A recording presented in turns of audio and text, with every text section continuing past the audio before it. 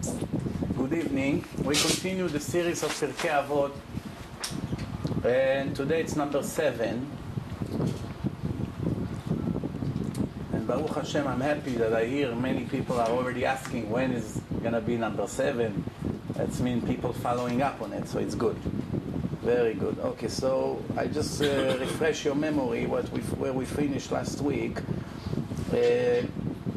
We were speaking about the best advice for a human being is to be quiet as much as possible. To only talk when it's necessary. The more we talk, the shorter the life is. Because a person has X amount of words that he can speak in his life, that's besides words of Torah. That doesn't count. There's no limit. But if a person's speaking about Ha and Da, everything that he needs for everyday's life, there's X amount of words that he can say in his lifetime. If he talks too much, it's like using the battery too many hours a day. You don't have the battery anymore. So that's the advice.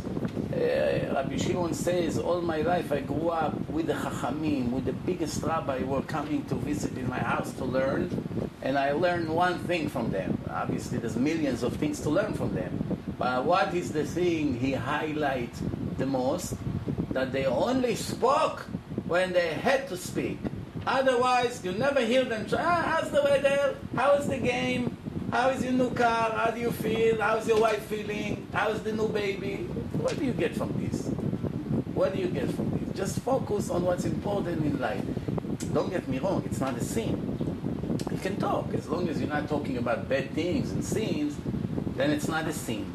But this is something that gets you used to waste time. Like sometimes you see people come, let's say on Shavuos night, they come to Monsi, to the yeshiva, to learn with us all night. Or Shana Rabbah, right? Let's say Shana Rabbah. You see right away people that likes to talk about nonsense. Even when they come to learn, from 1 hour maybe they'll learn 10-15 minutes. They have to talk. It's like an addiction. About nonsense. So how is it? So how long you here? So what do you do? Where do you work? Where is your office? In the end, he comes to learn with the rabbi.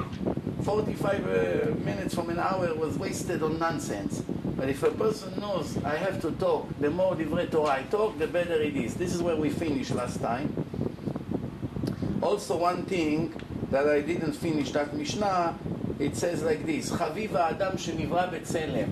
HaKadosh Baruch Hu love the people more than any other species in nature. There's 2 million different animals that we know.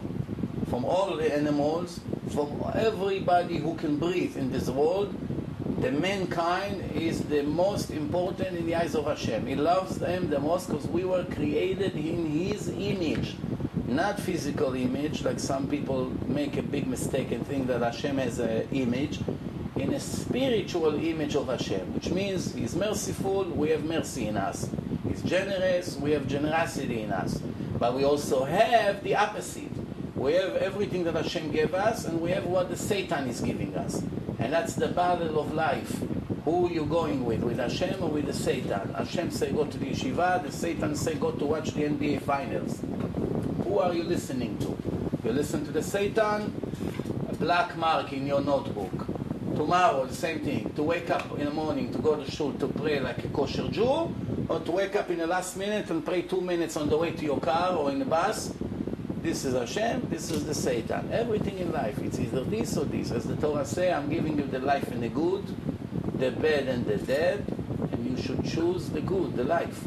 You can also choose the bad. It's 100% your own choices. So this is it. So Adam, all people are descendants of Adam, all mankind.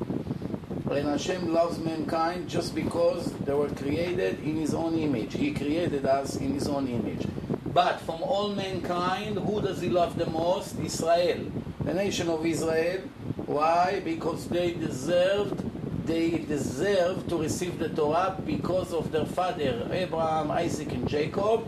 Thanks to those 3 legendary figures, their descendants benefits from their righteousness, and they receive the Torah, which is the most important jewel of the Creator of the world. This is where we finished last time, as the last words of the last Mishnah, Ki lekach tov natati lachem torati al ta'azovu. We say it in a mincha on Shabbat, before we start to pray in a shul, right after we put the Sefer Torah back. It's a very important verse. It's in Mishlei. King Solomon wrote it, of course, Beruach HaKodesh. Ki lekach tov natati lachem. Lekach means to learn a lesson. There's many ways to learn a lesson. From your mistake, from other people's mistake, from the punishments you're getting. You learn a lesson. But the best way to learn a lesson is to know before the problems coming, before the tragedies begin, to learn ahead of time. Like we say in Hebrew, makdim trufa lamaka, preparing the medicine before the sickness even occurred. Why? In case something goes wrong, I'm already prepared with my antibiotic. What is it? The Torah. Torati al ta'azovu. You want to be successful, Hashem say to every Jew, never leave my Torah. Rav Chacham ben Zion Abba Shaul say on a pasuk, there's one pasuk, he's saying, ta'azveni yom yomayim ezveka. If you're going to leave me one day, I will leave you for 2 days. Measure for measure, but double. So he changed the way you read this pasuk. This is what he says. Just to give us an idea, he's saying, ta'azveni yom yomayim. If you leave me 1 day or 2 days, ezveka. God forbid for good. He changed where the dat is. Changed the meaning of the verse. Okay, but of course it's not the truth, but just the idea to tell you that sometimes a person is messing up his life so much that Hashem is leaving him. When did Hashem left the nation of Israel almost completely? In a generation of the Holocaust. Why there are many Jews who are upset about it? They get angry. Everybody has to be upset that a third of our nation were destroyed. They were helpless. They couldn't do anything about it. But the idea is that the Torah already spoke about the Holocaust. And the Torah said this is a result of leaving my religion, leaving my Torah, being ungrateful to me. One day will come and I will hide myself away from them and close my eyes. And I will not be there. Why? For the nerve that they had to say God is not watching over us. That's what they think. That's what they're going to get. We pay the price. It's not so simple. Until today, we are suffering from that. Still survivors in the world.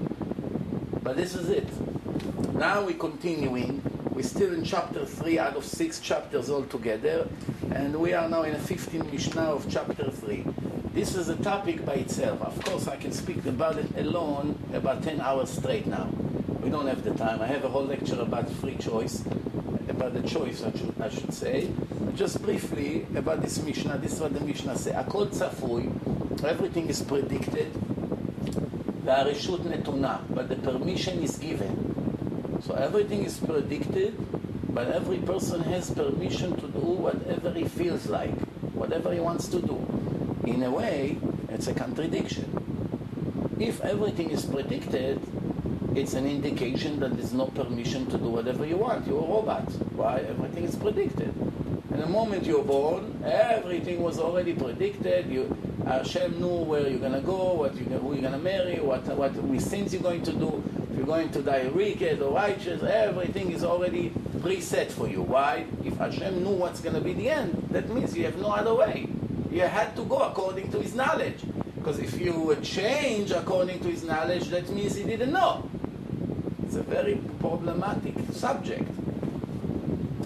So, as I said in my lecture, the Greeks, the Jews, and the Muslims have 3 different opinions about it. The Greeks, because they came to this contradiction, they didn't know how to explain.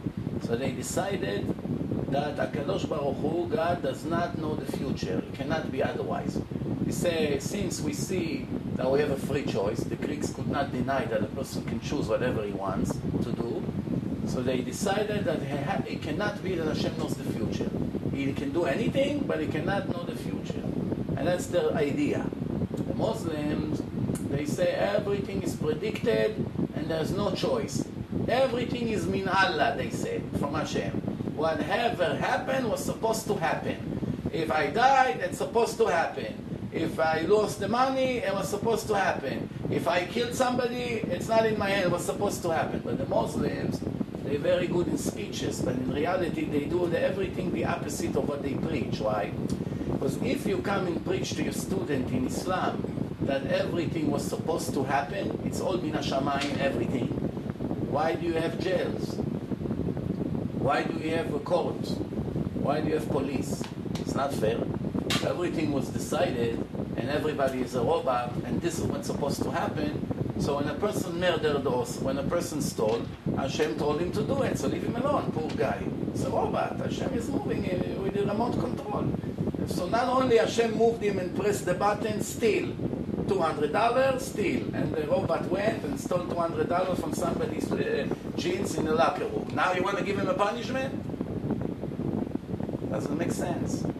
You cannot say something foolish which is completely the opposite of what you do in everyday life. But if you think it's only the Muslims, I have news for you. Many of the secular Jews are just behaving in the same foolish ways. They say the same things, but in Israel you also have court, police, everything, no? So the answer is it's baloney, it's nonsense. Judaism is the only authentic religion that knows all the answers to all the questions. And what does the Torah say? There's no contradiction. The knowledge of Hashem about the future has no interference with the choices of the human being. Still very difficult to understand. So the Rambam writes, you should know that every person has the permission to do whatever he wants, and there is no power or energy that attracts them to any one of the sides, to the positive or to the negative. No magnet that pulls you to the bad side or to the good side. It's 100% equal choice between good and bad in every step you do in your life. And as an example, the Rambam used, first of all, that the Torah was given to the Jews.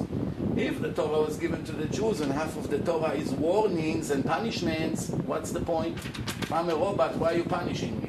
Why are you giving me warning? I cannot do otherwise. Whatever you want me to do, I'm going to do. So what's the point of writing me all these punishments in the Torah? There's about 100 punishments there in the Torah. Some of them is execution. Cannot be that Hashem is going to execute a person when the person have never decided what he's going to do, and Hashem decided for him to make a sin. So obviously the Rambam said the fact that Hashem gave us the Torah and He writes in the Torah, you should choose the good. There's no arguments. We should choose the good. It's in our head. Also, Hashem sent many prophets throughout the generation. Be careful, change your evil way, make repentance. If we were robots, why is He wasting His time sending us a messenger to warn us? It's a game that is already sold. Before it started, it's over. What? So the Rambam says, obviously, for sure, we have a choice. However, it's very difficult for us to understand. So he writes, the answer to this question is wider than the ocean, which means if you take all the water in the ocean and put it in your pen as an ink, you still won't finish to answer the answer to the choice, to this subject that called choice, that we choose what to do. However, the Rambam writes like this. You should know, the Gemara says that 40 days before a person is created, an angel come and take a drop of seed from a husband and wife that were together tonight, let's say. When is the baby is going to be fully prepared? 40 days after the act. Which means, in the night that they are together, the angel come and take a drop of seed, and he comes to Hashem, to the court of heaven. And he say, dear God, what's the fortune of this drop? And they have to make a decision. The court of heaven, which soul from all the people who are waiting to be reincarnated will be coming to this family. So if this husband, his name is Yosef and his wife is Miriam, Yosef and Miriam now is receiving a new soul. What is it going to be? In a body of a male or in a body of a female? How does Hashem decide? Depend on the purpose of that soul. If that soul needs to pass the test of a woman, like modesty and raising children and all this, then he put the soul in the body of a woman, and then there are mitzvot that applies to females. If it's a man, if he needs to pass mitzvot of a man, such as learning Torah, working, supporting his children, teaching them Torah, all these things, then he puts the soul in the body of a man, and that's how he designed the test. But this is only one way that Hashem designed the test. There's millions of other things. For instance, rich or poor, it's decided for you. Generally, if you have comfortable life financially, or poverty, it's pre-decided. If you be foolish or a genius, or something in between, it's all this pre-decided for you. Yes, of course, you can develop your brain to become smarter over the years, but what is your beginning point? You have a sharp brain or you have a foolish brain. It's pre-decided. If you're going to have healthy life or miserable life as far as health, it's pre-decided. If you're going to be handsome or ugly, it's pre-decided. Who are your parents is decided. So basically everything is decided except one. The Gemara says, the Gemara is the oral Torah in case you didn't know, Tzadik or Rasha lo ne'emar. To be righteous or wicked was not pre-decided for the person. It's 100% in his hand. If he wants to be like Moshe Rabbeinu, like Moses, he has full permission to be. And if he wants to be wicked, like Yerovam ben Nevat, there was a very wicked king about 2,500 years ago. So if he wants to be wicked like that king, it's also in his hand. Now let me explain to you one last thing, and before we move on, that you should know how it works. In reality, if the future did not arrive yet, how does Hashem know the future? The future does not exist. There's no future anywhere. You can only know it in imagination. It's predicting that's where this person would end. Because he's going to do this, he's going to do that, he's going to do that, and that's where he's going to end. And that's the next person, and the next person, and then Hashem has to put everything together, millions of different knowledges together, and put the whole picture together. It's very complicated. You have no idea how it does work. But one thing I want you to understand. Since HaKadosh Baruch Hu does not depend on time, time exists only where material exists. Only where material exists. And Hashem has no material in him. It's all spiritual. So time, for us, time is A, B, C, D. Today, tomorrow, next day, this is time. Everything we do depends on time. Walking, eating, sleeping, whatever. Everything we do is depend on time. But for Hashem, time does not exist. So which means the name of Hashem in the Torah appears in 4 letters. Yud, Hey, Vav, and Hey. From those 4 letters you write Haya, which is the past in Hebrew, Hoveh, which is the present, Ihyeh, which is the future. Past, present, and future, all 3 in the name of Hashem, to show us that Hashem does not depend on time. What does it mean is not subject to time?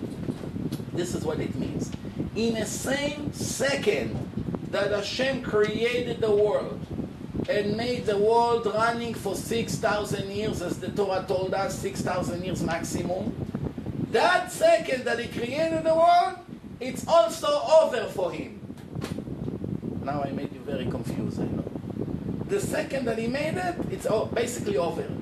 Why? Because all 3 times for him is the present. Now a person cannot understand it, because from the minute that the person started to crawl on a rug, everything he learned in his life subject to time. A person in his computer does not have an understanding how can you do a function that is not dependent on time. Cannot understand. It's like putting into your computer Hebrew letters and the computer doesn't have Hebrew. Computer will not react. Computer cannot understand. You can try 1,000,000 years to put letters in here. It's just not going to work. Same thing us. You can try millions of years to understand this secret, how does it work. We are not divine. We cannot understand it because we are material. But I can give you a little bit of an hint to understand how it works. Since Hashem made it, and we are in the middle of the process, we are here for who knows how many times, we're a different body here, we continue to come, maybe we'll come again. We are running as the process is continuing, but for Hashem it's basically over. That's what it means Hashem knows the future. He made now the present. He can go 6,000 years to the future and see how the world ended and what mark each soul received. Soul number 1, 70. Soul number 2, 75. Soul number 3, 79. Soul number 4, 99. Soul number 7, 20. Why does he know it? Because he can travel to the future. You understand? Because the future, no matter even if it's 1,000,000 years ahead, it's the same like the present for you. And we do not understand how can it be. That means to know the future. But at the time that he set the test for us, there was no future yet. That means we have 100% free choice to create our future. And we are creating our future. What is it like? Like the GPS. The navigation.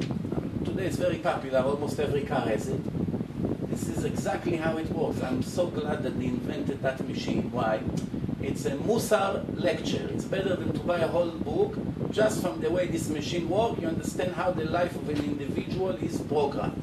For instance, before you're heading to your destination, you put an address. So you start in your house. This is the day you're born. And when you're going, 2 hours ride, you have to go north somewhere. You put an address. This is the day you'll die. From here to here, this is your life. Now in life, there are millions of ways to get to your destination. You can go on a highway, you can go on a different highway, you can go through the streets, you can go on bridges, you can, there's so many different ways. Every change of a plan changes your entire future. Let's give an example. The computer told you to start driving forward. You drive 5 blocks, you're supposed to make a right. If you make a right, a minute after you have the highway and it's free ride. Everything is easy. Since you missed that right, now you're 18. That was the right term. You're 18. They offer you 2 different girls. Rich, beautiful, but not righteous at all. Not so beautiful, average, not so rich, but big righteous girl. Now it's the turn. You make the turn or you don't.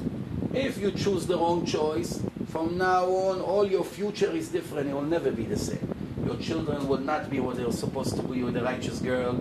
Your parnasa will not be the same. Your Torah will not be the same. Your eternity and your children's eternity will never be the same.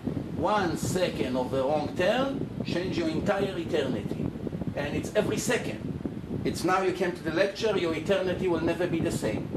The next thing you do in an hour from now, your eternity will never be the same. It's like a card game in a casino. You take 1 card out, all the cards in the table will never be the same. Which means, right now you made the choice, I marry her. From this moment on, let's say if you marry Miriam, you would end up as a chief rabbi of the whole world. Why? She would push you to learn. She would give you musar. She would kick you out of the house if you don't learn. She said, I don't want you. Just give me a guess. Okay, I don't have a choice. Okay, let me go learn. Okay, relax. It will change your entire life. The other girl, drop me in a beauty salon. I have an appointment. What happened? You just were there yesterday. No, but tonight is a wedding. What should I wear tonight? Take me to the mall. I'm depressed. Why are you going to the yeshiva? You're leaving me alone. What kind of husband you are? I want you every night with me. No, with this kind of life, what do you expect? 20 years later, you see that you made the wrong turn in a GPS. You ended up in Alabama. Supposed to be. Why are you over there? She got you there. This is what life is all about. Every choice you make, they're offering you 2 jobs. 1 job in Las Vegas, $1 million a year. 1 job in Muncie, $50,000 a year. Most people right away, they prepare their suitcases. Where are you? I'm on the way to Vegas. Why? $1 million. But once you made the wrong turn and you ended up in Vegas, yeah, you get $1 million. But you become a gambler, you become a drinker, you go and make scenes with all the girls over there. The next thing you have a kid, you made an abortion, so now you became a murderer. 20 years later, your kids are big drug dealers. Why? Because you wanted $1 million. 1 choice. It changed your eternity. Over here and over here, and this is how life is. And don't ever believe that it was supposed to be. Why your kids are like this? That's what Hashem wanted. Beloni. Hashem didn't want him to be Esav. He wanted him to be Yaakov. But the choices that you made and the schools that you put him in, because you were stingy, that's what ended up. Why are you like this? Why are you suffering? Why are you so sick? What do you want from me? It's not in my hand, it's in your hand. Some sicknesses come to the person because of his sins. You see in the Torah. Where does it say in the Torah that Hashem make us sick when he wants to wake us up? It says, Kol ha-machala asher samti b'mitzrayim, v'chol ha-machala asher lo samti b'mitzrayim avi alechem. I'm going to make you sick with all the sicknesses that are familiar to you from Egypt, and those sicknesses were you not familiar with. So it says, it also says in the Torah, Ki ani Hashem rofecha, I'm your God, your doctor. Your medicine, your health depend on my decision, but I make my decision not based on your beauty, based on your behavior. And that's why humanity refused to understand. You eat what you cook. You have no other way. You put the good spices, you enjoy your food. You put the wrong spices, you vomit. And that's what life is all about. So, forget about the Greeks. Forget about the Muslims, forget about the secular Jews, it's all nonsense. The answer is right in the Torah in many different places, no contradiction. It's hard to understand? No problem, we are not divine. The Rambam writes, Ilu yeda'ativ haitiv. Translation, if I would know everything about God, I would be Him. There's no other way to know Him, unless if I'm Him. Right? Let's say there's a great doctor, 30 years brain surgeon, famous all over the world. They come to some guy, I want you to tell me everything about him. What do you mean? In order for me to comment about him, I have to go now and learn to be a brain surgeon and do who knows how many surgeries for 30 years. Maybe I'll be like him. If I'm not like him, can I comment on him? Don't have an understanding of how he makes his surgeries. I don't understand what he does. He press here, he cuts here, all kinds of things he does. I'll never know. I don't know. I can write an article about him. What do I know about him? You got it? This is how it works. So let's continue. The next Mishnah, this is what it says. This world is like a supermarket, like a grocery store. Everything is ready on the shelves. Soon we'll explain what it means. The store is always open. The owner, the chenvani, the owner of the grocery store, has a notebook. You can take whatever you want at any time you want, and the hand is always writing your debt, how much you owe. So while the hand is writing, also there are some collectors who come back and forth. The collectors come to knock on people's door. Excuse me, Mr. X, you owe $1,000. Give us some money. The owner sent me to collect. And now, excuse me, Mr. Y, you owe money. They come, they take. They don't ask you permission to come knock on your door, because when you owe money, nobody needs your permission. They just knock on your door. I came to collect what you owe. But they are the messenger of the big boss. They're working for him. Collectors, like collection agency. Right? They hire them, they do the job. Whether the person ready for them, whether he's not. Whether he agree that they come, whether they disagree. They always have who to count on, and everything is ready for the meal all the time. Translation now. This is the language of the Mishnah. Means the grocery store is the world. The owner is Hashem. Hashem does everything that we take, there's a price for it. Whatever you take here, there's a price to pay. You cannot just do whatever you want, right? So you stole, you took something, you made a sin, everything has always been written. Once in a while, Hashem has chance. He doesn't come right away to collect. Once in a while, he sends somebody, hey, knocks on your door. Hey, you owe $10,000, give me $500 right away. If not, we close your account. Close your account, that means 3 seconds, no oxygen, you're finished. So, give something. What does it mean, give something? Accident, surgery, you lost your wallet, somebody robbed your house, your wife just lost a credit card and somebody charged $15,000 on it. That's called collections. Hashem makes collections. The Gemara says Rabbi Yochanan was a very handsome man. Such a beautiful man. He didn't have beard growing, so he looked like a woman. He had peot, such face. He was, very pretty. One time he was going to the mikveh, the lakes. They used to have mikveh in the lake. Not like today, $5 million mikveh with flashy lights and perfumes and beautiful marble made in Italy. Why they make the mikveh so nice? To attract the ladies to come. Because the ladies have a reputation, mikveh, it's primitive, it's dirty, it smells. When they go to Hilton Hotel to dip inside the bathroom of all the kids there in a pool, it's no problem. All the oil, the sweat, what the kids do in a pool, she goes like this. But when she goes to the mikveh, which the water are sterilized, clean, they check it twice a week, everything you can think of. So that's why they make $7-10 million. Rabbi, I want to take you to the mikveh, somebody told me a few days ago. I said, well, what's so special about it? He said, no, I just want you to see the place. It become like a tourism place, So this is it. So Rabbi Yochanan goes to the mikveh. What is the mikveh? The lake. One gangster, Rish Lakish, criminal, walk by, saw a beautiful woman, he's swimming there. What the gangster do when he see a beautiful woman in the lake? Like a tiger, Shh, jump, sweep. Mark Spitz, 7 gold medals. 2 minutes later, Rabbi Yochanan turned his face. It's a man. So Rabbi Yochanan said, I know why you came so fast all the way here. Don't worry. I have a sister, she's much prettier than me. And I'm willing even to give you my sister, the head of the gangsters.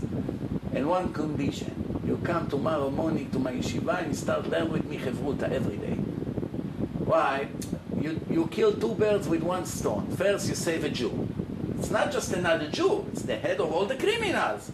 You get him out of his gang, you knock down the whole gang, no?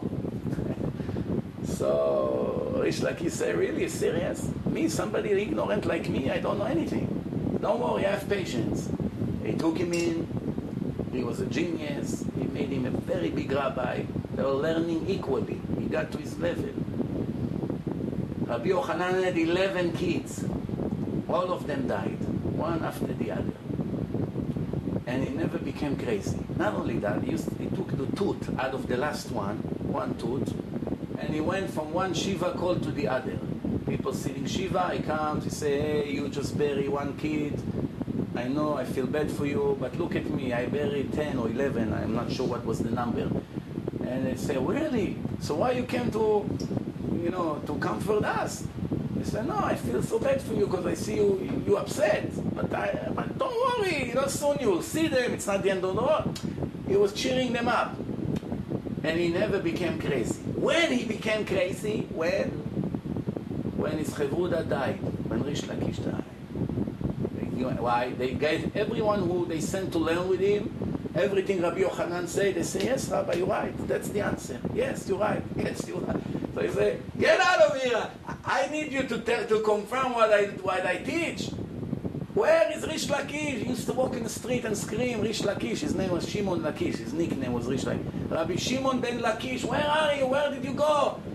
When I said something, you asked 18 questions right there. I didn't know where to start. I had challenge in my learning. Now everybody who come, yes, man. Yes, like this. Like a robot. I don't need them. So the rabbis made a committee, all of them together. They started to pray every day for him to die. Why? They saw how he suffered. They said, Hashem have mercy on him, take him to heaven. And when he died, the story was over. This is Rabbi Yochanan. And in the end, he married his sister. And one time, Rabbi Yochanan came to the yeshiva, and he was very upset. So the ex-gangster told him, what happened? You're not learning as usual today. So yeah, I was mugged. Some of the criminals here on the corner, they stole my wallet.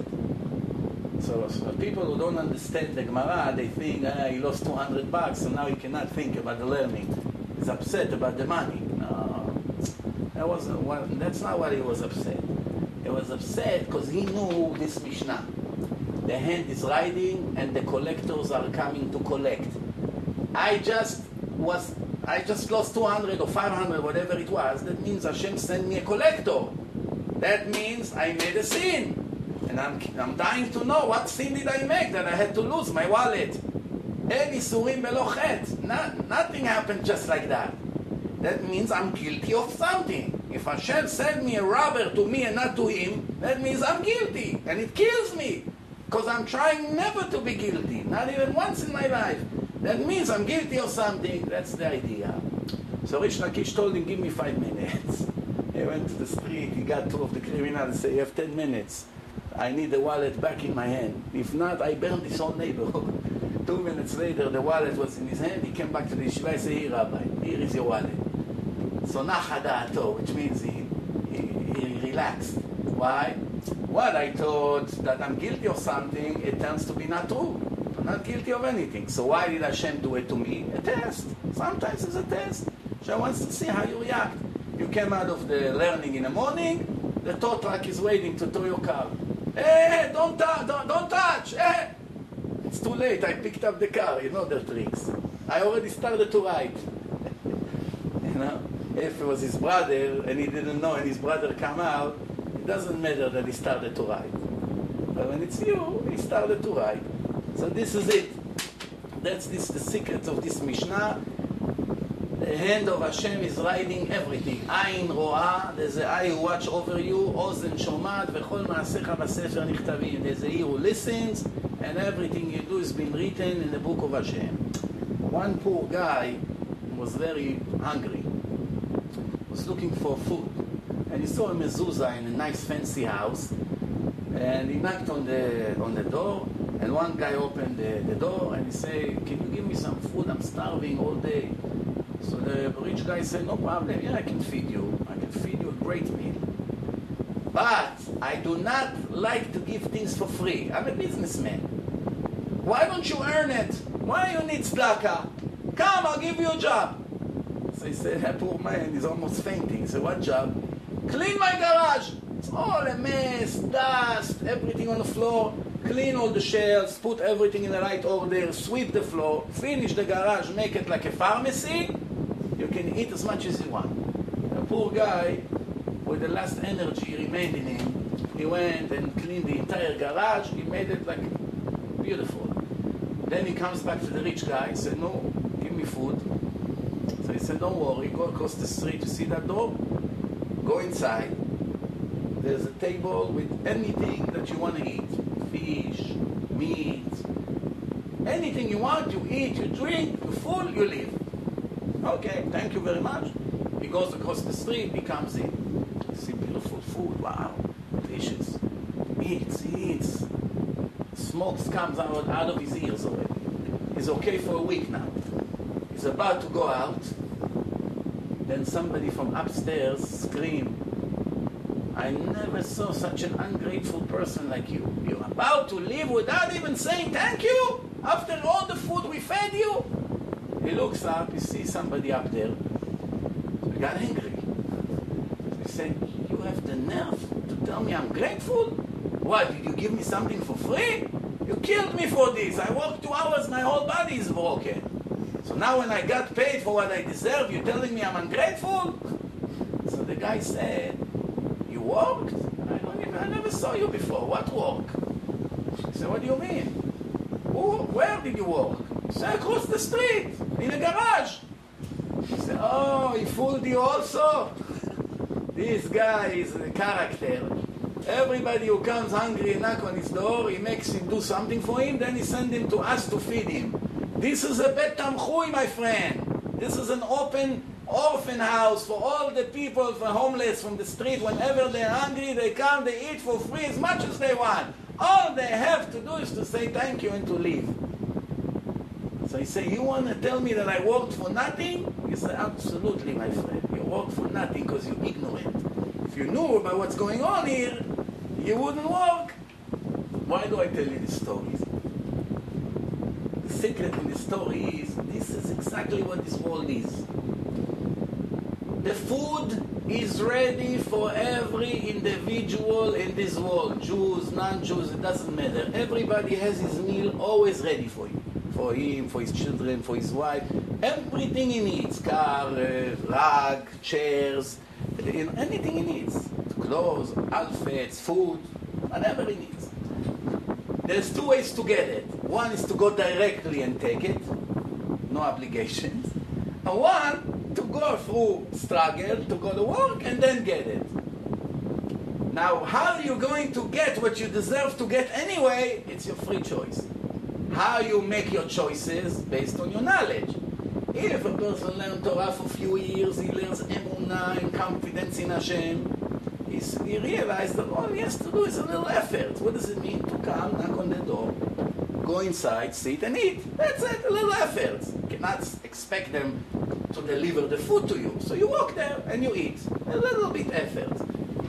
If you don't believe in Hashem, you think that you're making your money, then you go to clean the garage first for 2 hours to get something that was ready for you anyway.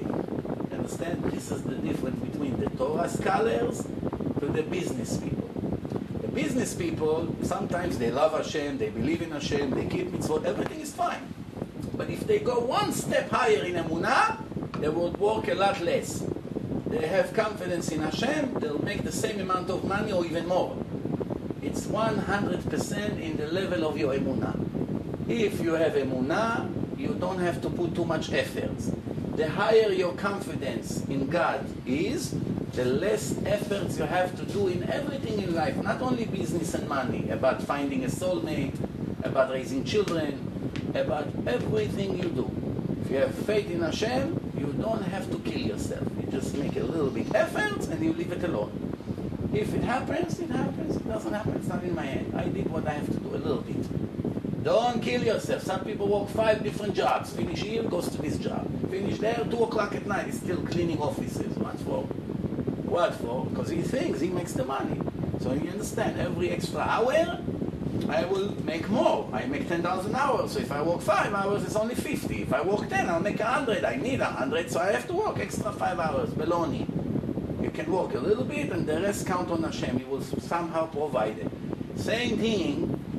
It's not only about hours of work. It's about many different things that we'll do. I'll give you an example.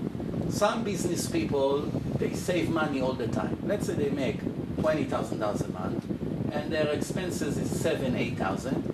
So every month they have another $12,000 going back into their account, into the principal. They try to live very, very simple life, not to waste money because they want to grow. So he always tells his wife, don't waste money, wait 5 years.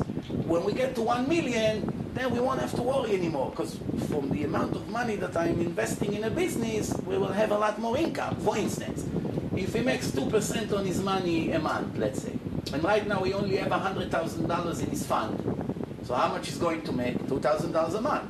When 100,000 become $1 million, he's going to make $20,000 a month, not 2, right? This is the way the Goyim thinks. A Jew is not allowed to think like this.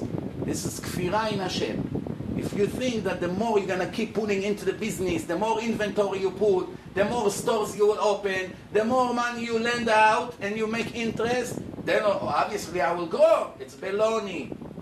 You have to put some effort. If Hashem wants you to make $20,000 a month, you can make it with $100,000 investment, you can make it with $1 million investment. The investment, it's an illusion. It's just an excuse for Hashem to send you the money.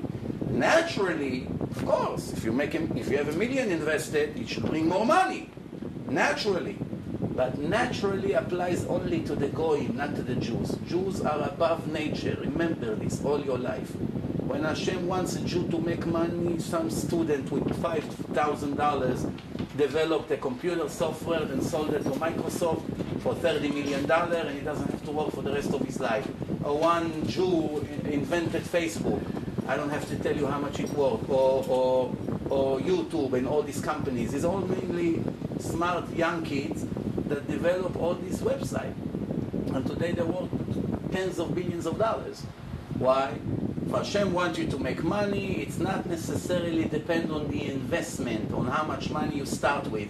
You can take $50,000, and from the same $50,000 you sponsor all your family for 30 years. Why? You make money, and the next month you make money, and you don't have to grow. If you think that the more you're going to have, the more you're going to make, that means that's what the Torah warned. Kochi ve'otzem yadi asa li et hachayil hazeh. Don't ever dare to say, Hashem say that I'm making the money. Everything that I have, Hashem sent me FedEx Express. Not because I'm smart, not because I'm a sharp businessman, none of that. Because Hashem wanted me to eat the same way He wanted the elephant to eat. The same way the Indian that kissed the feet of Buddha every day, Hashem feeds him, He also feeds you, the Jew that comes to pray and to learn Torah. If He feeds that one who bowed down to an idol that he cannot stand him, what do you expect? That He won't feed the Jew? What do you expect? I always tell people, why are you so afraid to close the business on Shabbat? You're afraid that you'll be starving on the street? That means you didn't even start to believe in Hashem. Not that you're not a great believer. You didn't even start. You're not a believer. You're 0, 100%. 0. You're not even 1. Why? Because this is what you're saying. You're saying this Indian that kissed the feet of Buddha and drink the pee of the cow every day for breakfast, Hashem gave him $10 million a year because he sells few diamonds, few glasses here in Belgium, and he travels a little bit to shows and sells jewelry. So Hashem sent him $10 million, even though Hashem cannot look at him, that fool that worship these idols. But me, the Jew, the Son of God, that would listen to my Father in heaven and not violate Shabbat, is the eternal covenant, I'm going to be poor. Why? because I do what Hashem, the provider of Parnasah to everybody, told me to do. No. This is a religious guy. No, between me and you. Somebody like this that thinks like this can call himself religious? It's a complete fool. What religious? Religion, to be religious, you have to be smart. To be religious, you have to be smart. If you're very foolish, you cannot be religious. I always say, when people tell me, I want you to speak to this guy, I want you to speak to this guy, it's the first question I ask. Is he smart, intelligent, or not? Why? Because I know how long it's going to take me. If he's a sharp guy, rational, that looks at the things, understand right away, I know 20, 30 minutes, the case is closed, to prove to him that the Torah is divine. If he's a fool, it may take me a whole day. Why? He doesn't see things right. He doesn't see. But smart, here, I told you once, I went to wash my car in Little Neck Car Wash, here in Northern Boulevard, before Great Neck. 7 minutes. I took one kibbutznik from Bet Hashita, he didn't even know who was Noach. What else you expect? Nothing! The Chinese in China know Torah better than him. 7 minutes is a rabbi in Israel today. Why? He has the brain. He did not have the knowledge. You get the best computer in the world, the best laptop, the best memory, the best engine, the best everything. But you did not enter any knowledge. Rabbi, I have the best computer. Yeah, but start putting some things in it. It's empty. Same thing this guy. What does he have? Some nonsense from the kibbutz. Shafan kibel nazelet. The rabbit he has stuffy nose today. He didn't go to see his mommy. That's what they teach over there in kindergarten, in elementary school. Your father is a monkey. Your grandfather is a gorilla. What do they teach in a kibbutz? Yes, on Pesach they eat bread and matzah at the same table. That's what it is. That's the truth. Not all the kibbutzim. Some kibbutzim are religious. Some kibbutzim are very anti-religious. I don't want to hear about religion. This guy, 7 minutes, right away. Why? Or sometimes you give, the Rav Uri Zohar in Israel was a very big movie star. It was a talk show on television. He was a producer. It was like the top of Hollywood in Israel. They even offered him to come to real Hollywood there to become something even bigger. Then he went to a wedding in Yerushalayim of one of his friends who became religious, and one of the rabbis started to talk to him in a dinner, in a table. The hour that they spoke, that was enough for him. It did not give him any rest. He just couldn't function anymore in his movies, in his jokes that he was making, and the money, and the television, and all the lifestyle that he had, like a celebrity. He knew it's empty. And it bothered him because he said always to himself, if this rabbi is right, I am finished. If he's right, it's a critical thing for me. I must prove to myself that he's wrong. As long as I cannot prove that he's wrong, I must do everything he told me based on this book. Just for the doubt. Because if he's right, according to the Torah, how much I'm going to pay for what I do now. For this little pleasure that I think that I have, the bill will be tremendous. So right away, he did not leave him. He went back and forth, back and forth. You see him today, Baruch Hashem. His wife, which was a very, very smart woman, with all the degrees from the best universities, she doesn't want to even smell religion. For 2 years, he became strictly religious, and she is completely anti-religious, husband and wife, in the same house. 2 years later, he said to the rabbi, I cannot go on like this. Cut my marriage. No, give me permission to divorce her, and let me start. She does not interested. Cannot touch her, she doesn't go to the mikveh, cannot eat her food. I have nothing to talk to her about anymore, because everything she knows from the university is against Hashem. It's all designed to speak against the religion over there. So what do I have in mutual with her? So the genius rabbi, if I could, I would go and kiss his hand for his brilliance. He told him, listen, it's all about ego. Don't confront her. She always would try to prove that she's better from her degrees and all this. Put the book of the Rambam on the table and get out of the house for hours. Just leave it there. There will be the trap. So he said, why? He said, the Rambam speaks on a very high level. and all the secular Jews, one rabbi they all know, Rambam. You tell them Ramchal, not all of them know. You tell them Arizal, not all of them know. You tell them Rabbi Shimon Bar Yochai, Rabbi Akiva, not all of them knows. Rambam, everybody knows. Why? Because you have hospital Rambam in few places in Israel. Rambam Street, everywhere you go. School of Rambam, this Rambam. So you hear about Rambam because Rambam was also a genius in math, in astronomy, in philosophy, not only in religion. So even the secular Jews admire him. In university they mention him. All the other fanatic Jews that only care about religion, they're not so interested in them. This is the way they are. So I told him, leave the Rambam on, the science book. That's how its books are. Sefer HaMadah, 14 books. First one, science. Speaking about the creation, about Hashem, about the stars. Put it on the table and leave. Later, years after, she said how she became religious. So she said, I see a book on the table. I'm curious to see what my foolish husband is learning all day. So, as a woman who all my life learned in universities and good schools, I opened the first page and I started to read. What did I read? I cannot tell you because I did not understand that much. So when I realized that I read and I do not understand, me with all my degrees, I say there's something in there. I never had such difficulty in university. Everything they gave me, 1, 2, 3, I got it. I read the Rambam again and again. I don't understand his language. It's too deep for me. So that's when I started to read, to get involved. And the rest is today, she's even more righteous than him. I went to their apartment in one Shabbat when they live in Mattersdorf in Yerushalayim. But just to show you how it is, the more intelligent the person is, the chance to show him, to prove to him that the Torah is divine is much higher. Why? You talk right away to a rational brain and you prove to him scientifically.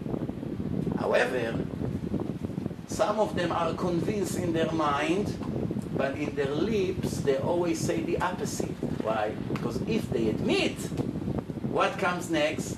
The rabbi calls me to come for Shabbos. If I tell him, okay, Rabbi, I'm convinced the Torah is divine, you prove. What happens next? The rabbi calls, so why you smoke on Shabbat?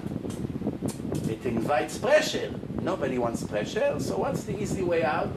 You didn't convince me. I don't know if you remember, one time I was sitting in yeshiva. I said that in some of the lectures in the past, but probably you never heard that before. I'm sitting in yeshiva, one guy comes inside. Rabbi, my friend is outside, you have to talk to him. Inside there's a lot of noise in the yeshiva. So I said, okay, what? He said, no, he's not. He's anti-religion, he's an atheist, he doesn't even want to put kippah here. He's a monster, everybody religious, he doesn't want to put kippah. One of these guys that do on purpose, to get you angry. Come. I said, where will I talk to him? On the street? He said, let's sit in a car. You argue with him. He has questions. I went out. I'm starting to argue with him. I give him proof. Slowly, it became a show of the town. When all Hasidic Jews come and they see a guy with yarmulke and a guy without the yarmulke arguing, right away it becomes a show. From all over, all of a sudden we have an audience around the car, and me and him arguing in the mid-afternoon.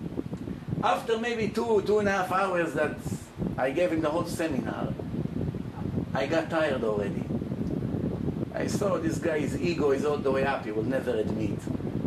And plus I see in his body language, which I learned that very good body language to see if the person really believes what he says or is lying on purpose.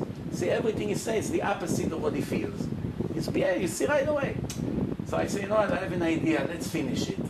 So I told him, okay, before we finish, I want to ask you one question. All these 2.5 hours that we've been sitting here and talking, you want to tell me now that I did not change your mind even by 1%? Nothing? You're still an atheist? He said, absolutely.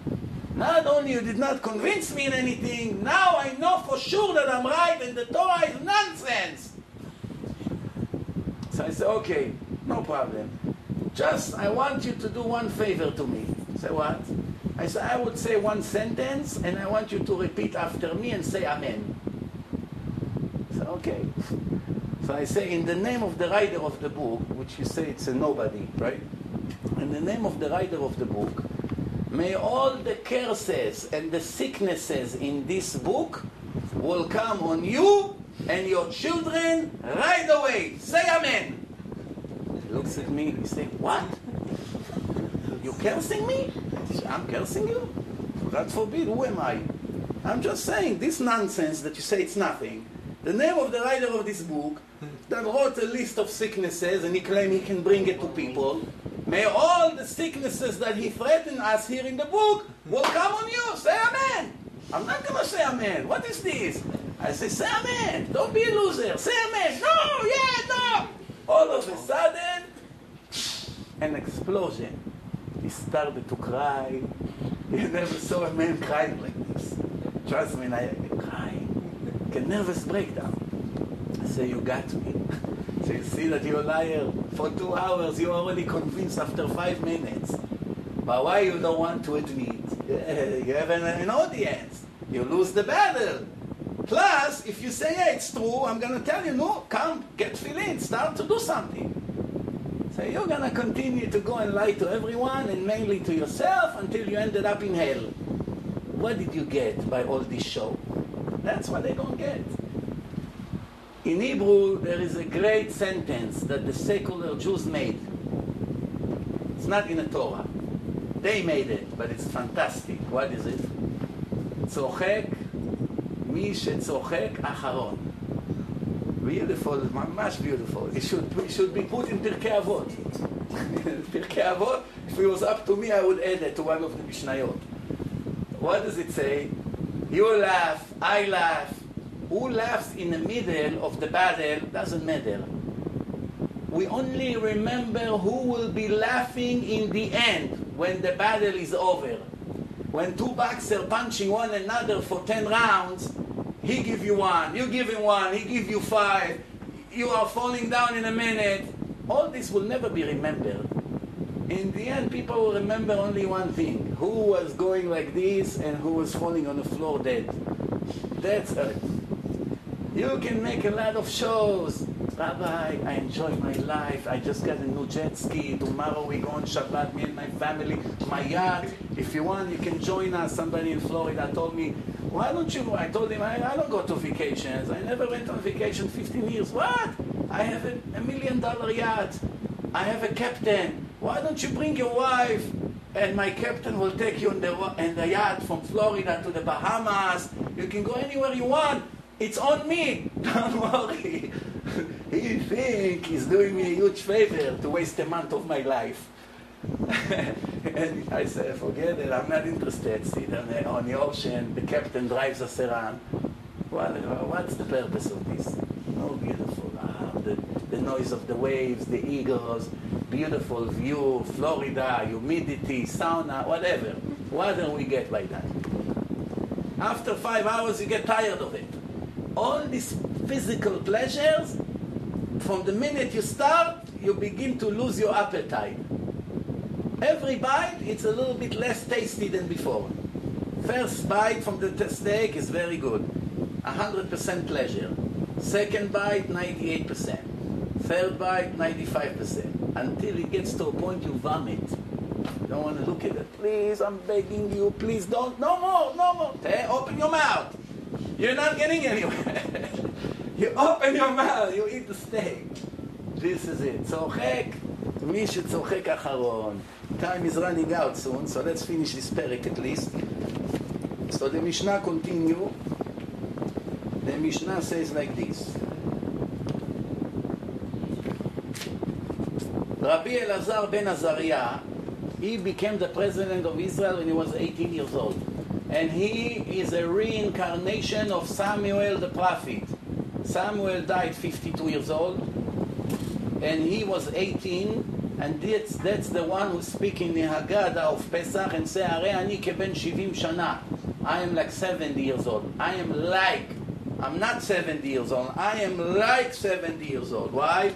Take my 52 years when I was Samuel, add the 18 years that I'm Rabbi Elazar ben Azariah, and 70 years. So I'm like 70 because it's 2 lifetimes. My previous and my current. This is what he says. Im en Torah en derech eretz. If there's no Torah, there is no manners. Cannot become a complete, polite, nice human being that the way you're supposed to, without Torah. No? Im en derech eretz and Torah. If there is no manners and no good traits, there is no Torah. Why? Because if you're an arrogant person, even if you learn Torah, it will not remain by you. Why? Because you're an arrogant person. So it's the question of the chicken and the egg. Who came first? Right? First was a chicken that gave birth to an egg, or first there was a first egg that the chicken came out. You understand? So what is it like? Torah brings manners. Manners bring Torah. You cannot live one without the other. It's a combination. If there's no Torah, there's no wisdom. If there's no wisdom, there's no fear from Hashem. Why? Foolish people are not afraid of anything. Needless to say that they're not afraid of somebody invisible. They're not afraid of anyone because they're stupid. When I was a kid, I had a cousin. My cousin was rich and I was poor. Not poor, average, maybe in the low part of the average. Not poor. There were people that were a lot more poor, but average, like in the middle. But my cousin, his father was very rich. He had a store in a very busy area. They lived in a big private house. So he had nice car, nice clothes, and we were living simple life. Baruch Hashem, we were not starving, but I was doing good in school as a kid, and he was a complete mess. Everything. In Hebrew, in Israel, you have Aleph, Bet, Gimel, A, B, C. C is the Garua, Gimel, the worst. His thing was all Gimel, mine was almost everything Aleph. In the first 3 it was all Aleph. The teacher told my parents, don't come to parents' conference. Don't waste my time. Everything is fine, don't come. Like, that was the first 3 years until I became whatever I became. But in the beginning it looked very good. Why I'm telling you the story? Because his father was a very, very proud person. Very proud, was the richest in the family. And his nature is very arrogant and brag about anything you can think of. Every second of his life is a show-off. He wants to sing, he wants everyone to be quiet. He wants to say something about the news, he gets angry if somebody makes a beat. If the kids make something, it's like, mamash, like, he thinks he's a king. So, he used to say all the time, my son is not like your son. He was telling my mother. Your son is a chicken. He's a coward. I took them on a pool. I brought them up to the rock. And I say to my son, jump. He jumped. Your son, I'm trying to push him. He's crying. He's running away. Then we climb on a tree. I told your son, jump. Don't worry. I'm catching you. He's afraid to jump. My son, you see how he jumped. So my mother used to say to me, what is that? So I told her, you don't get it. To be a brave guy like his son, that means to be stupid. Jump from here, jump from there until you die. Somebody smart, he thinks 10 times before he jumps. He thinks 100 times before he makes something dangerous. Why? For 1 minute pleasure or adventure, you'll be crippled for the rest of your life. You understand what's going on here? This is it. If there's no wisdom, there's no fear. The foolish people are never worried about stealing and raping and violating Shabbat. I'm perfect, Rabbi. Not only they're not worried, they think because they gave $1,000 to the shul in Yom Kippur that they sit with Rabbi Shimon Bar Yochai on the stage in the VIP section in heaven. Rabbi, I need tzaddik. Why? What's the problem? I don't do any bad to anyone. You put tefillin? No. You keep Shabbat? No. You learn Torah? No. You have mezuzah? Maybe. Ani tzaddik. You know? That's it. No wisdom, no fear. No fear. No fear, no wisdom. Because fear from Hashem force you to learn. Because Hashem told you must learn every day. It brings you wisdom, intelligence. Develop your intelligence, your wisdom, your knowledge. No wisdom, no da'at. I don't know if there's a word for the word da'at in English. Today I asked my wife, what's the right word for gmilut chasadim in English? After thinking for 5 minutes, she told me there's no word like this in English. You can say kind.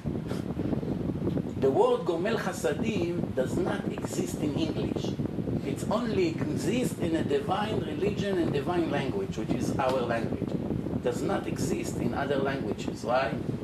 They don't have that concept that you have to always do for others. Gomel Chasadim, washing the dead bodies, helping the poor, cooking for this, helping the orphans, helping the widows, cleaning the shul. But they don't have this in their vocabulary. They don't know. Kind is like nice to other one. Gomel Chasadim, searching who could I help next? There's no word for it. Or maybe you know and I'm wrong. Tell me if you know. So, no intelligence, no wisdom, no da'at. What does it mean, da'at?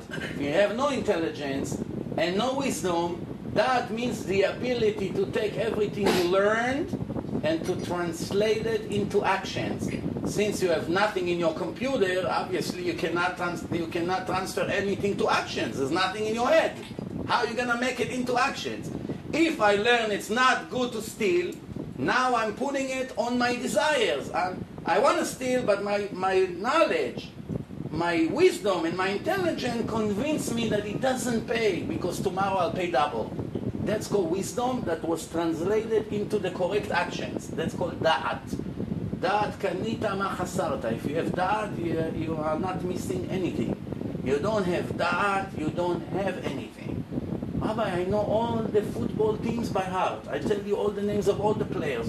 I tell you all the stock market companies. I tell you the president of every company. I tell you 300 telephone numbers by heart. I tell you the size of the Ferrari tires. I tell you the new Bugatti that came in 1934. Who cares?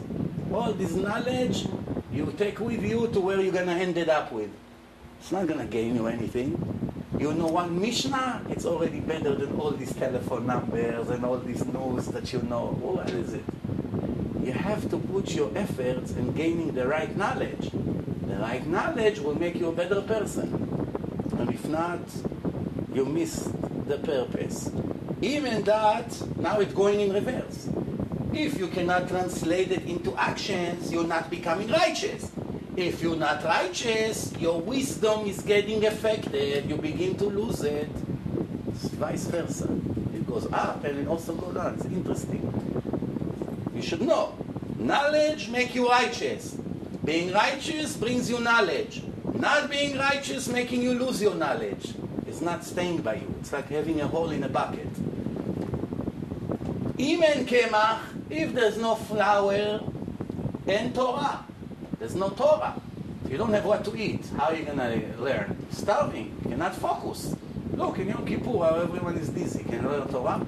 Yom Kippur, 7 in the evening. How many people can sit and learn Gemara, Rashi? The head is not functioning. So, that's what the Chilonim love. Rabbi, we have to work also. What? If you don't have Parnassah, you cannot learn Torah. That's the first half of the sentence. What's the other half of the sentence? And Torah and Kemach. There's no Torah, there's no flour. No flour, no Torah. It's true. You have to have some Parnassah. No Torah, no Parnassah. If you don't learn Torah, you lose from your Parnassah, guarantee. The more you learn, the more blessed you are. Sometimes you make less, but it's blessed. Somebody make 10 times more than you and doesn't see 1 minute of rest with all his belongings and incomes, only problems and agony. הוא היה אומר, he continue and say, כל שחוכמתו מרובה ממעשיו. Every person that his wisdom is higher than his actions. He knows a lot, but he does only 20-30% of what he knows. למה הוא דומה? What is it like? Knowing the entire Torah and the Shulchan Aruch and all the Musar, and doing only 10-20% of it, what does it make you look like? Like a tree with tons of branches, many different branches expanding to all sides. And the roots, only few roots, very, very little roots. What happened to that tree? One wind comes and the tree flies to the neighbor's head across the street. Why? The roots do not make the tree stable. Then, somebody that his actions are even more than his knowledge, He does everything he's been told, even if he doesn't understand. Because that's what Hashem said, that's what the rabbi told me to do, I do. What is it like? A tree with not too many branches, but very, very strong and deep roots, that any hurricane that comes cannot move the tree an inch. What's better? A tree with tons of fruit and tons of branches, but one wind comes and the tree flies 300 miles away? Or not that much, but the roots are very solid and they cannot move the tree even 1 inch. So the answer to all these secrets here is actions comes before knowledge. It's more important. Just to know not to do, not good. Just to do not to know, also not good, but better than the other option. Better to do not knowing than know a lot and not do. Because knowing a lot and not doing makes you a wicked person on purpose. Not innocently, on purpose. Because you know and you're not doing. Doing not knowing makes you foolish, because you do not know, but you do the right thing. A fool that did the right thing. It's much better than a wicked that knew and did not do anything. We almost finished. Mamash, another minute.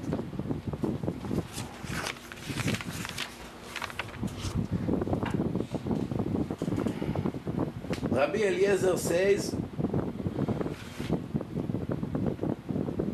don't have lights here, it's hard for me to read.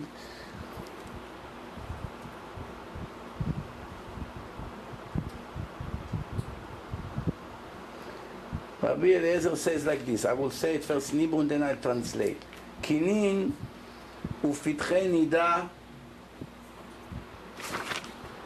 הן גופי הלכות, תקופות וגימטריות פרפראות לחוכמה. This is the end of chapter 3. We finish it. Next week we're going to start chapter 4. So we have chapter 4, 5 and 6 and we're done.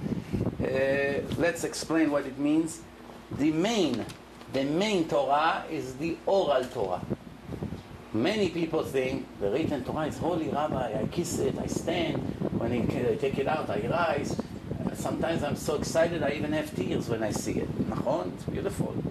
But the written Torah is worthless without the oral laws, the instructions. Worthless, mamash, nothing. It's no meaning. You cannot understand one verse without the oral explanation on it that Hashem gave to Moshe in Har Sinai. Many goyim wants to worship Hashem and read the Torah literally and follow it. Like in Saudi Arabia, if a kid will steal, they chop his hand off. Why? Because the Torah says hand for an hand. They do not have the oral laws, so they translate hand for an hand. You stole, let's chop your hand and put it. That's not what the Torah meant. Hand for an hand, eye for an eye means the value, money or value. Which means you took someone's eye out, now you have to evaluate what was his profession.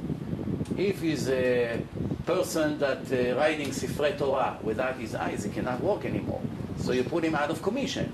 They have to evaluate the total damage that you made besides the doctor bills and whatever he needs to be cured, if it's possible, and to pay him an eye for an eye. But if he's a person that doesn't need his eye so much, let's say he's all day sleeping in his bed.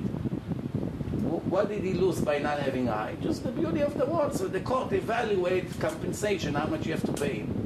That's called an eye for an eye. Depends what you do with this. If you have a hand and you're walking with his hand, so now the hand has a value. If you make $1 million a year, they have to evaluate how much the loss of the hand, how much it's worth to dollars, to money.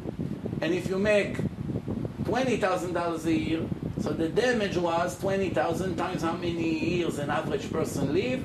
It's a much bigger, much smaller damage. This is what the Torah meant. But without the oral law, you would never know. The Torah says, "Lo tevashel gdi b'chalev imo." Do not cook the meat in the milk of his mother.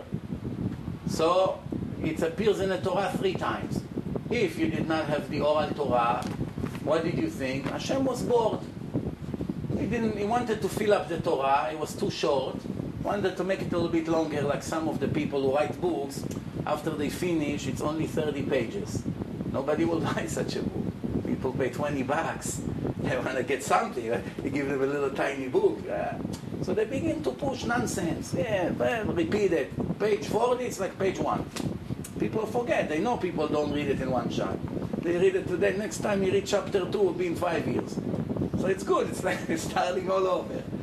I always tell people, write it short to the point. Don't waste my time. I have to go through the whole book and take my yellow marker and mark maybe 1% of what you wrote. What for?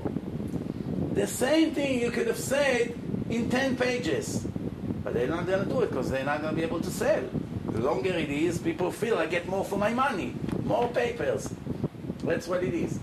So the Torah says 3 times because 1 time to teach you, you're not allowed to eat it. If somebody cook for you meat and milk together, boiling together in a pot or whatever, not allowed to eat. 2nd time it appears to teach you that you're not allowed to cook it even for a goy. Goy came to you and he wants you in a microwave to make him, I don't know, pasta with melted cheese and some cold cuts. Not allowed to make for him. Well, I'm not touching it. I don't touch it. It's against the Torah, but for Ahmed I do. Not allowed to make it. You're not allowed to mix it in a world. Even for the dog, you're not allowed to make it. And the 3rd time that it appears that if you made a mistake and made it, you made a pepperoni pizza and now somebody told you, hey, it's not allowed. Or you cooked something with milk, like chicken in butter, or I don't know, like, you know, they make with cream or something, steak with cream. You didn't know it's not allowed. The rabbi just walked in, what are you doing? It's not allowed. Oh, I'm sorry, forgive me. Okay, no, forgive you. Now what's it's $40, this meal. Let me sell it to Ahmed. I'll get my ingredients back at least. The raw steak, the melted chicken. Now, throw it to the... So the 3rd time it appears in the Torah to teach you that if you made a mistake and did it, you're not allowed to enjoy from it in any way, which means you're not allowed to sell it, you're not even allowed to give it to your dog to eat. Why? Because if the dog will eat it, it will be full for in a few hours. It will save you a few bucks. That's a pleasure. Not allowed. That's why it appears in the Torah 3 times. Without the oral Torah, you ever had an idea that that's what God meant in the Torah? The Goyim don't have the oral Torah. They have no understanding, nothing whatsoever. One woman sent me an email. He said in your lecture that only the Jews know how to keep Shabbat and only the Jews keep Shabbat. But the Goyim, why the Christians do not keep Shabbat? She says. So we, the Seventh-day Adventist, we keeping Shabbat on Friday night until Saturday night. And we keep everything like the Jews. So I wrote to her, you think you are. You have no idea what Shabbat is. So she said, why? We do this, we do this. So I say, well, all the other people in your cult, when I spoke to them, they did not know one of the rules of Shabbat. I'm not blaming them. If they had it, I'm sure they would learn and do. Because if they're already willing to keep Shabbat, believe me, they'll do everything. But they do not know. Even if they want to do it, they do not know because they don't have the oral laws. The oral laws went from father to son only in yeshivot. It wasn't on a shelf everywhere you wanted.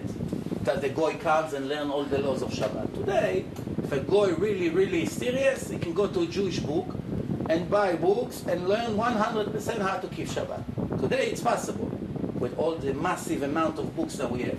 But 1,000, 2,000 years, who would have it? Nobody would have it. Baruch Hashem, we finished for today. Thank you for coming.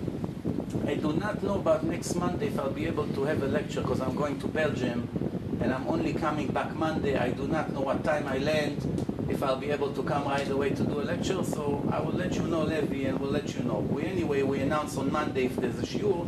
So you get an email if there is a shiur or a text. If not, we'll meet you on the following Monday. Thank you very much, and call too. Thank you, Levi. Thank you, everything. Okay.